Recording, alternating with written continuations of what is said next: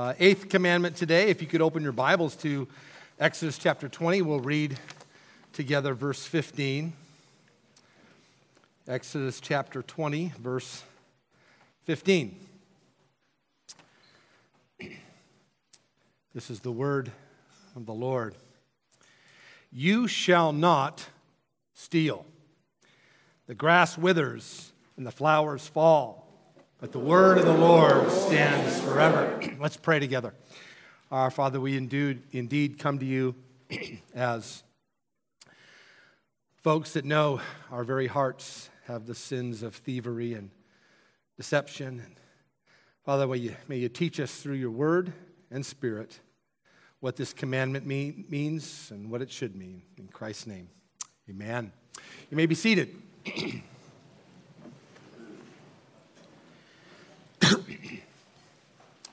The door of the jail cell slammed shut with a familiar kerclank. You know what that sounds like. Earlier that evening, the family had been visiting some friends, and as the adults played cards, the kids played together. The oldest son of the visiting family, 6 or 7 at the time, spotted the toy of his dreams, the perfect jet airplane. It was more than just a regular toy. This was a TWA liner with lights and working landing gear and sound, and just the right size to fit under a 6th grade or a 6-year-old's first grade jacket. As the family got ready to leave, the plot went into motion, and the object of desire was hid under the jacket perfectly. As these things normally go, it was only a matter of minutes when the family got home that the plot was discovered. Mark, take that plane and get in the car. Fear and dread filled my soul as we headed back to our friend's house, where I tearfully asked for forgiveness, and they were so gracious. And walking back to the car, I literally thought to myself, this could have been much worse. But we got in the car, headed home, but instead of taking a right to go toward our home, my dad took a left and went to downtown Milwaukee, Oregon, circa 1964. It was like Mayberry. And he parked right in front of the police station and said, "I'm so sorry, son. I have no choice but to turn you in."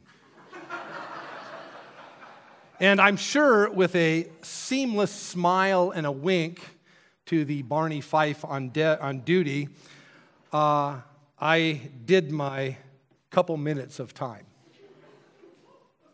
Now, you can be the judge on the parental wisdom of such a move, and I'm not preaching any way about what you should or should do, but I will tell you it was effective. Stealing is serious. Serious enough that our Lord added it to his second table of the law, the 8th in our 10 commandments. Now, if you take anything else away from our study of the 10 commandments as a church at Redeemer, take this away.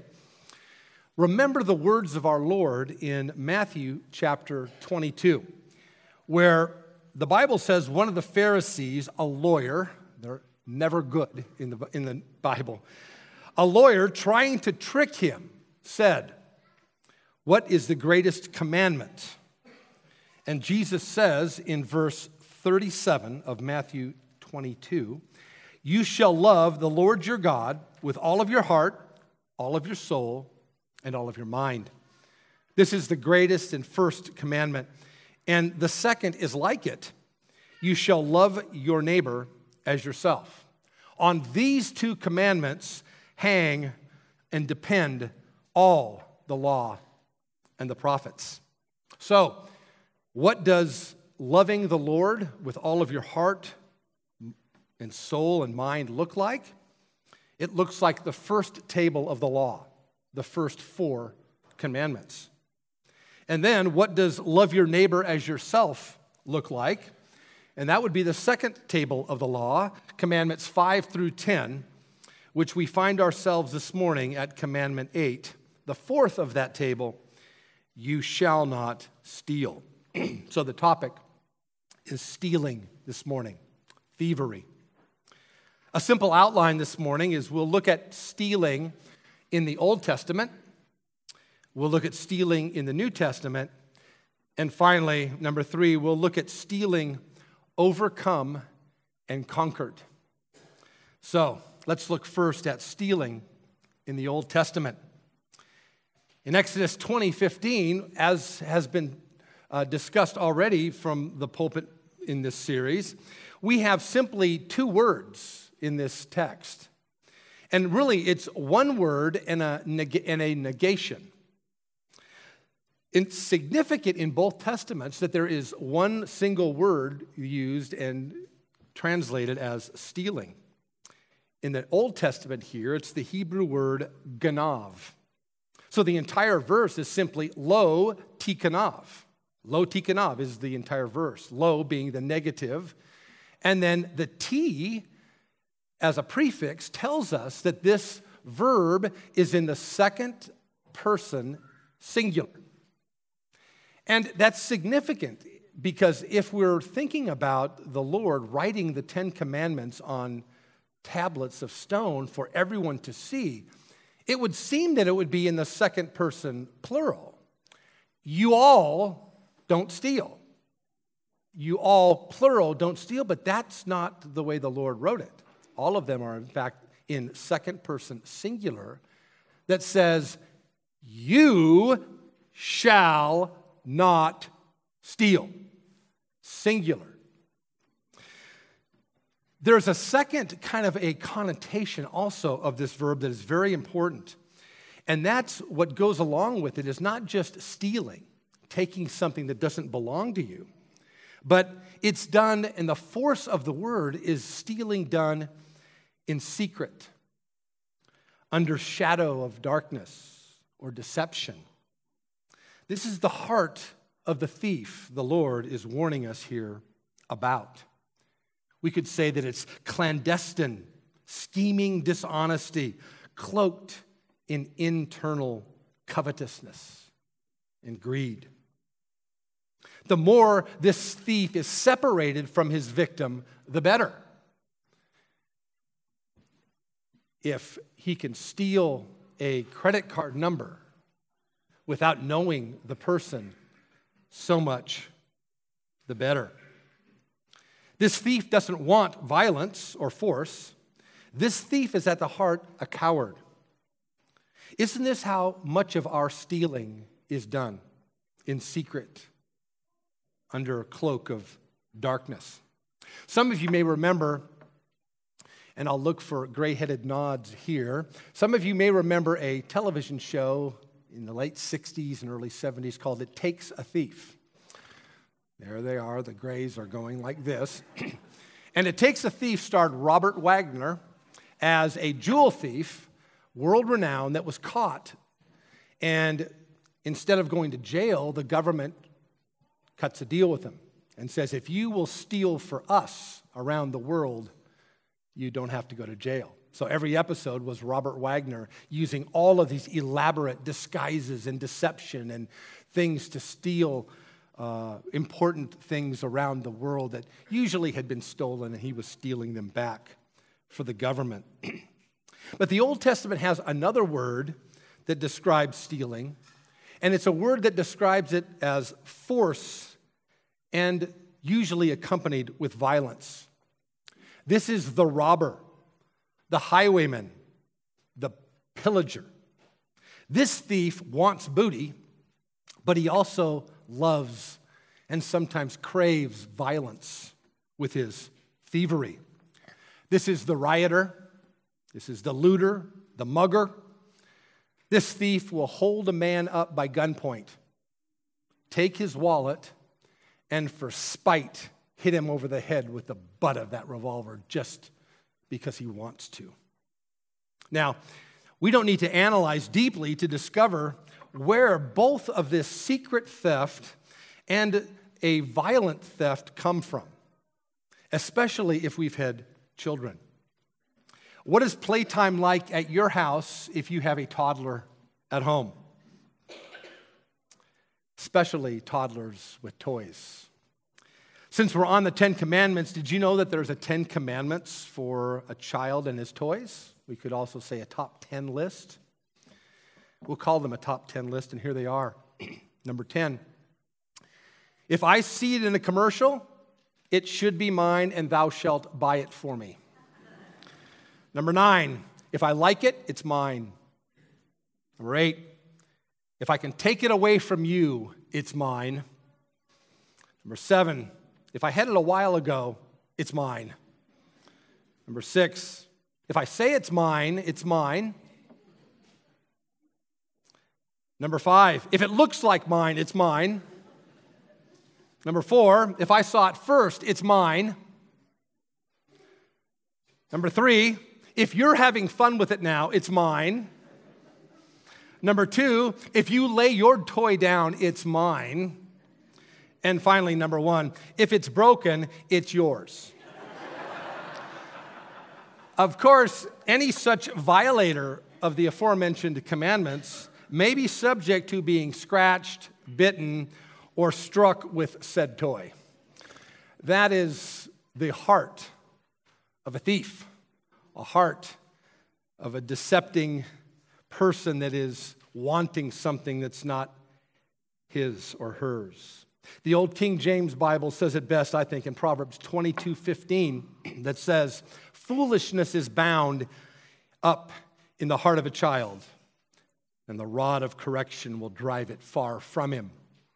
Many times our adult hearts don't stray far from that foolishness, does it? Now, as we're given a specific case law in the Old Testament, let's look at 5 specific types of stealing mentioned in the law of Moses. First, we have stealing of people, kidnapping. In the very next chapter, chapter 21, verse 16 says, whoever steals a man and sells him, and anyone found in possession of him shall be put to death. Death penalty for stealing men. There's also the stealing of land. We find moving of landmarks mentioned, where it was very easy to just move your landmark and confiscate your neighbor's property. Stealing of animals is big. Almost the entire chapter 22 that we'll get there is around these laws. 22:1 says, if a man steals an ox or sheep and kills it or sells it, that's killing it and eating it, he shall repay 5 oxen for an ox and 4 sheep for a sheep. Just a couple verses later, we see that if the thief had the ox or the sheep in his possession, it was just a 2-for-1, not a 4-for-1 or a 5-for-1.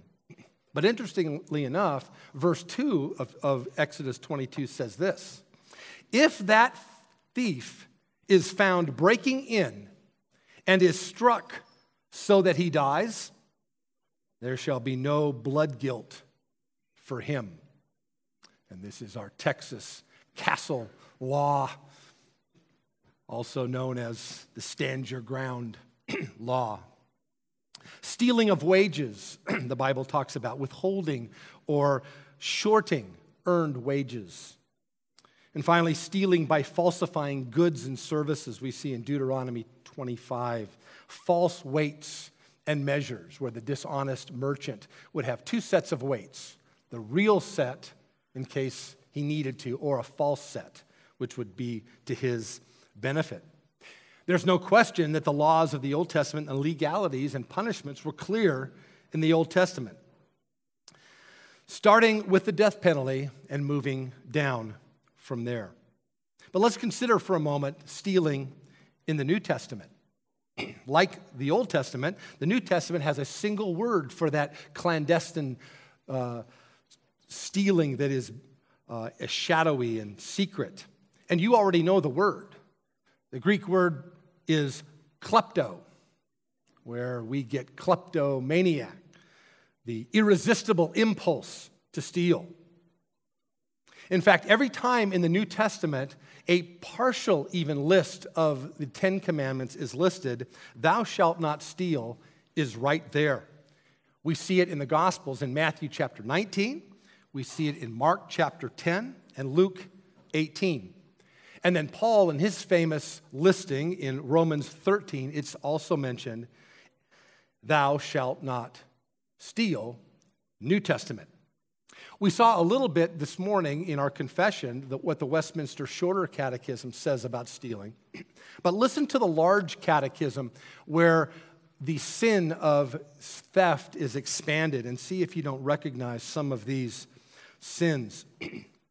Question 142 of the larger catechism says this: what are the sins forbidden in the 8th commandment? And it's just wonderful to listen to these divines' minds click. The sins forbidden in the 8th commandment, besides the neglect of duties required, are theft, robbery, man-stealing, receiving anything that is stolen, fraudulent dealings, false weights and measures, removing of landmarks, injustice and unfaithfulness in contracts between man and man, or in matters of trust, oppression, extortion, usury, bribery, frivolous lawsuits, unjust enclosures, and depredation. That's pillaging, that's a violent stealing. Engrossing commodities to enhance the price, unlawful callings, and all other unjust or sinful ways of taking or withholding from others what is rightfully theirs. Enriching ourselves, covetousness, inordinate prizing and affecting worldly goods, distrustful and distracting cares and studies in getting, keeping and using them, envying the prosperity of others, as likewise idleness, prodigality, and wasteful gaming, and all other ways whereby we do prejudice our own outward estate and defraud others of the due use of their own. Now, we don't have time, obviously, to go into all of those in detail, but just a couple of those are really striking, I think, to where we are in a society today. So common in our day is the injustice and unfaithfulness in contracts between man and man. It's almost as if it's nothing to defraud a contract. You know, during the downturn of the economy in 27 and 28, I got a phone call one time from somebody saying that we could get rid of your mortgage or help you out and decrease your rates. You simply need to just not pay your mortgage for 3 months in a row. Contact us and we'll help you do that. People have no qualms about breaking contracts. But actually, brothers and sisters, I don't think we need a lot of explanation, do we, on what stealing is.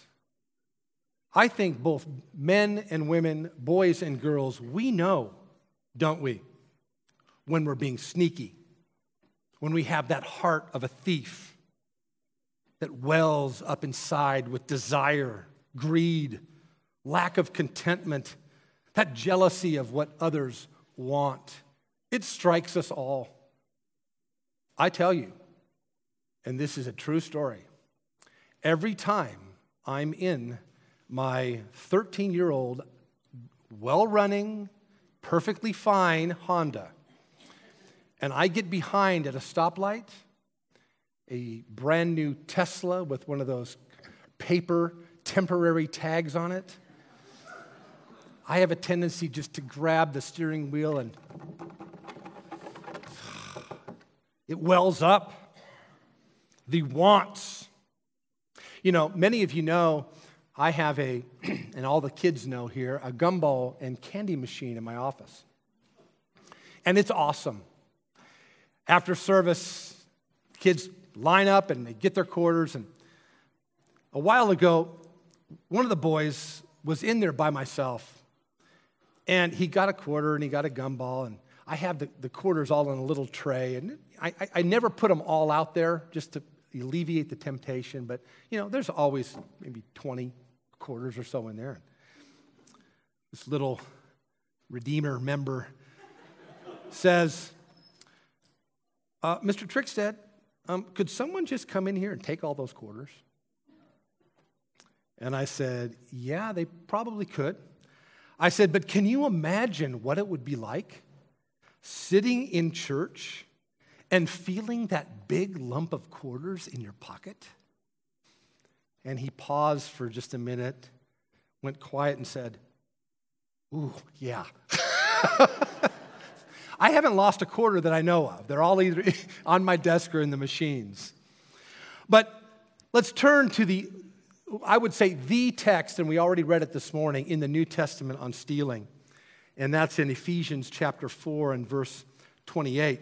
And let's go through that one together. Verse 28 of Ephesians 4 says, let the thief no longer steal. And brothers and sisters, sometimes we just need to say, stop it. It's an imperative here. Let the thief no longer steal. Nancy Reagan got all of that heat of the Just Say No campaign. Well, the idea was, yes, just say no. If you're stealing, stop. If you're cheating, stop. It's just that simple. But the Lord doesn't leave us there, does he? Look at the verse. Let the thief no longer steal, but rather let him labor, doing honest work with his own hands. I can tell you, if you work a good 8-hour shift with your hands, there's no time for stealing, no time for thinking about it. You're tired. And haven't we lost in our society that work ethic? When I was growing up, if my father was outside working, we had no choice. We were working. And there's something, isn't it, about doing a good, honest day's work, how you feel afterwards. And I can remember sitting with my father and my brothers and sisters after a Saturday work day and just having a good feeling, being tired and eating a meal my mother had prepared. Let the thief no longer steal. Let him work with his hands, an honest day. Why? So that he may have something to share with anyone in need. To develop the spirit of giving. Paul is not embarrassed of the imperative to stop. Instead of stealing, let him labor, do work with his hands. Oh, the value of hard work. May our young people learn that and keep it through their lives. This leads to our last point. The heart of a thief overcome and conquered. From the dawn of history, every civilization has had laws against stealing. There couldn't be a successful civilization without it. Yet, there's something unique about these laws that we're reading about today. For stealing in the Scriptures is found really in no other societies. For in every other nation and culture, the stealing is viewed as simply a horizontal act. It's committing sin against another person. It's purely horizontal in nature. But for Israel and for us, stealing is also a direct sin vertically against the Lord. The psalmist says in Psalm 24, "The earth is the Lord's and the fullness thereof." You remember when Job was struck with an unbelievable calamity and all of his possessions were taken away. He never complains about the possessions, about losing his property, because he recognized and knew that ultimately everything belongs to the Lord. He says in Job 1:21, "Naked came I out of my mother's womb, and naked shall I return. The Lord giveth, and the Lord taketh away. Blessed be the name of the Lord." So when we steal from our neighbor, we are ultimately stealing from the Lord, aren't we? It's God who determines my neighbor has a Tesla and I don't. Everything belongs to him. So how do we overcome this heart that's so prone to wander and steal? We overcome it by first realizing, yes, everything is the Lord's. Have you ever noticed when the Lord addressed stealing directly as it results in tithing? He doesn't use the word secret stealing. He uses robbery, the stealing of violence. And you say, are you going to talk about tithing? Yes, he is. Turn really quickly to Malachi chapter 3. Let's look at this wonderful verse that we need to be thinking about more often, because it's not only the admonition of the Lord for robbing him, it's this wonderful, unbelievable promise that comes with it. Look at verse 8, Malachi chapter 3. Will a man rob God? That's frightening even to think about, isn't it? Will a man rob God? Yet you are robbing me. But you say, how have we robbed you? In your tithes and offerings, contributions. You are cursed with a curse, for you are robbing me, the whole nation of you. And look what he says. And this is how the Lord always is, isn't it? He'll condemn, and then he'll give us hope and promise. He says, bring, verse 10, the full tithe into the storehouse, that there may be food in my house, and thereby put me to test, saith the Lord. See if I will not open the windows of heaven for you and pour down for you a blessing until there is no more need. You know, I've known Christians that have been thieves. I know one that is still in prison for stealing. I have not known that I know of one tithing Christian that is a stealer. Maybe there is. I haven't met him yet. But you say, okay, this is Old Testament. We know that it's grace in the New Testament, and I will grant you that this is Old Testament. I have you have no argument for me that this is Old Testament. But isn't it interesting what our Lord says specifically about tithing in Matthew chapter 23, verse 23, to his friends, the Pharisees? Woe to you, scribes and Pharisees, hypocrites, for you tithe mint and dill and cumin, and have neglected the weightier matters of the law, justice, mercy, and faith. And then look what he says. These ought you have done.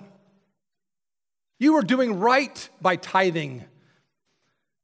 These ought you have done without neglecting the others. The Lord loves a cheerful giver. We know that. 2 Corinthians chapter 9 says this. The point is this, whoever sows sparingly will also reap sparingly, and whoever sows bountifully will also reap bountifully. Each one must give as he has decided in his heart. Tithe was 10% in the Old Testament. But where and under any circumstances are things not expanded with grace in the New Testament? I would maintain that a tenth probably should be a starting point for us. But each man as he has decided in his heart, not reluctantly or in compulsion, for God loves a cheerful giver. And you've all heard sermons. Me growing up in an independent Baptist setting, it was every other week. It was either tithing, soul winning, or the Sunday nights were horrible. I had Malachi chapter 3 memorized, within 2 weeks of being a member. But the point is, we've heard it many times that word for cheerful is hilarious. It's like where we get our word hilarious, laughter. You say, give me an example of hilarious giving. I'll give you one. You're going to see over the next months work that has been done by our building committee, finance committee over the years of really thinking and praying. What do we do to expand this sanctuary? And you're going to see it rolled out. And sometime along the way, in the next couple months, you may have a conversation like this. We will, I'm sure, in our house. Already have a little bit. It's like, honey, what do you think we should give to the new building fund? Well, I was thinking we should give this. Are you kidding? You got to be kidding me. That's hilarious giving.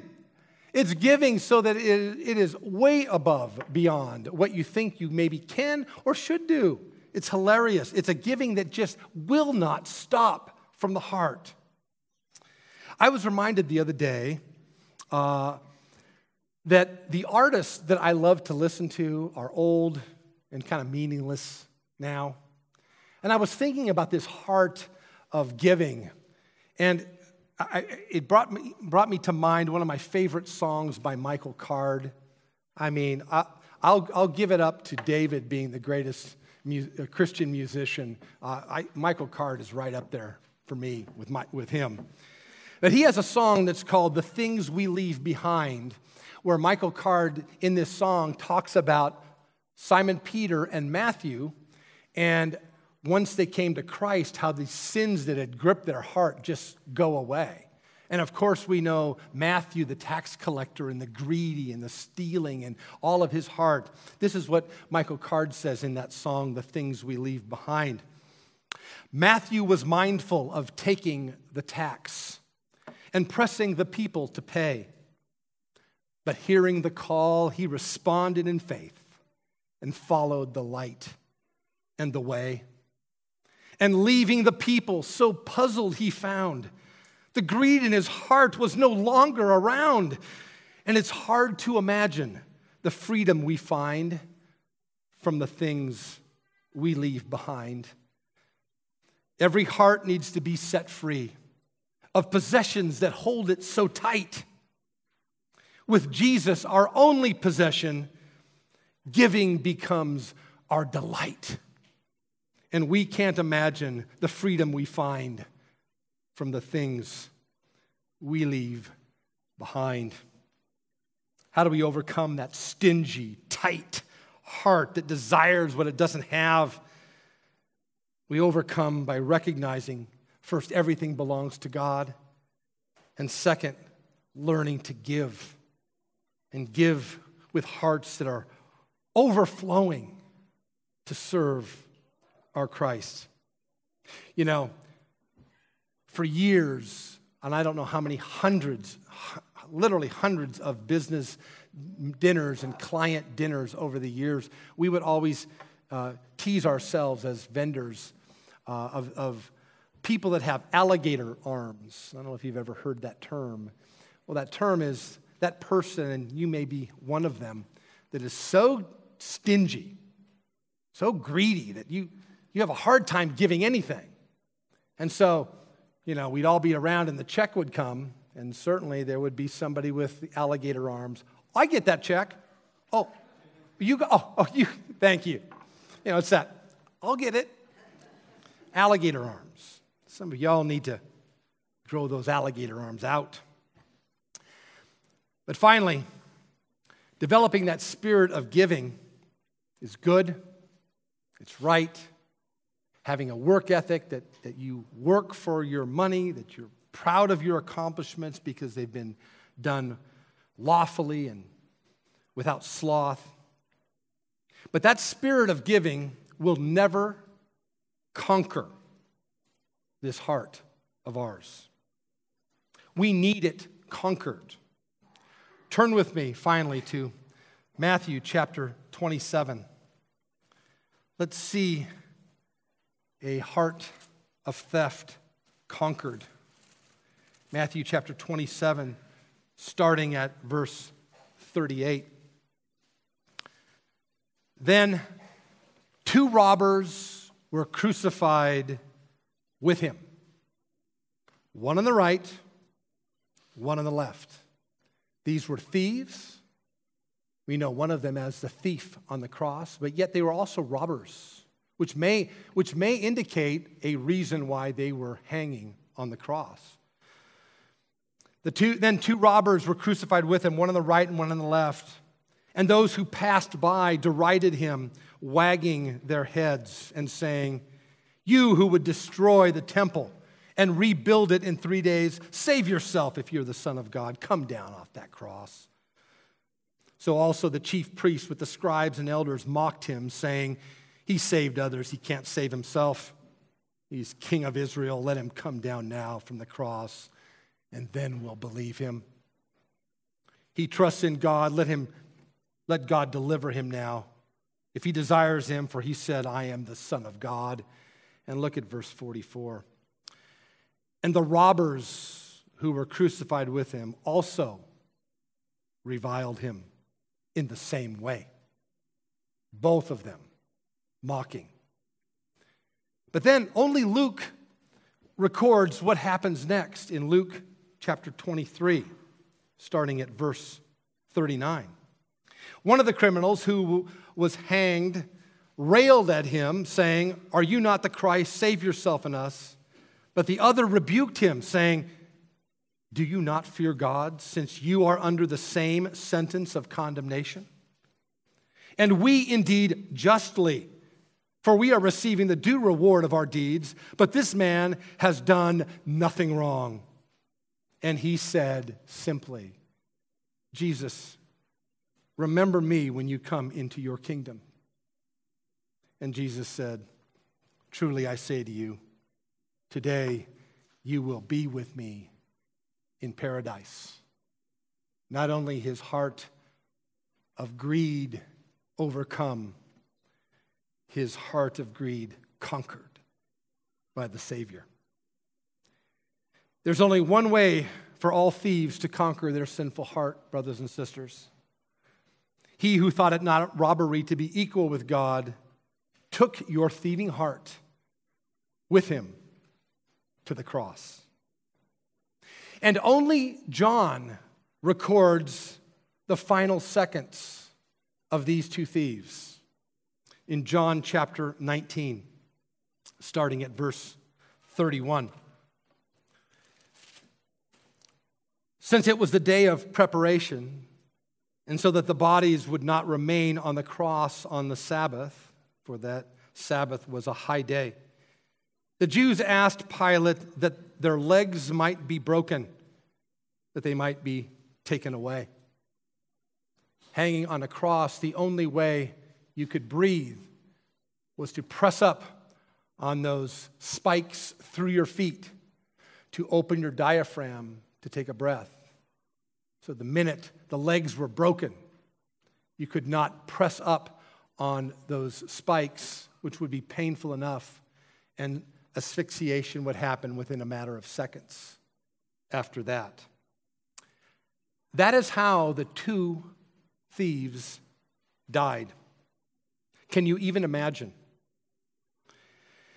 Verse 32, "So the soldiers came and broke the legs of the first and of the other." We don't know which first was the repentant thief. "And the other who had been crucified with him."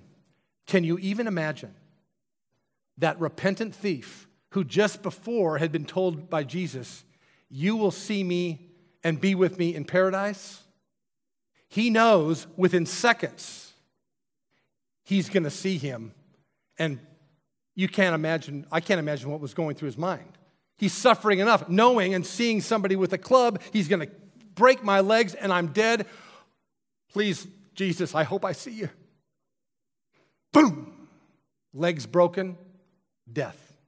And I tell you, he did see him in paradise. Verse 33, "But when they came to Jesus and saw that he was already dead and they did not break his legs, but one of the soldiers pierced his side with a spear, and at once there came out blood mixed with water.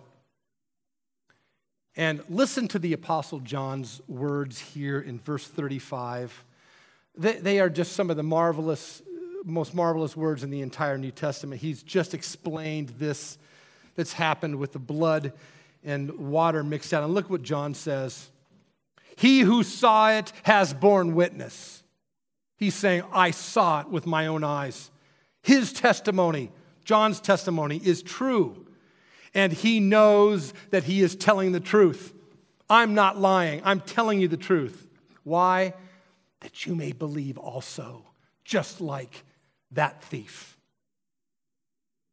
Do you believe? As we close, just two final thoughts of application by the way of two questions. First, are you really a giver? In all ways, not just money, but your time, your talents, and your treasure. Have you really even begun to overcome that greedy heart with learning to give? Christian, I urge you, give up. Your race to acquire will never be won. Just give up. Number two, finally, the last question is not, are you a thief? That's been established. You are. The question is, what kind of thief are you? Are you the repentant thief that has conquered this sin through the blood of Christ?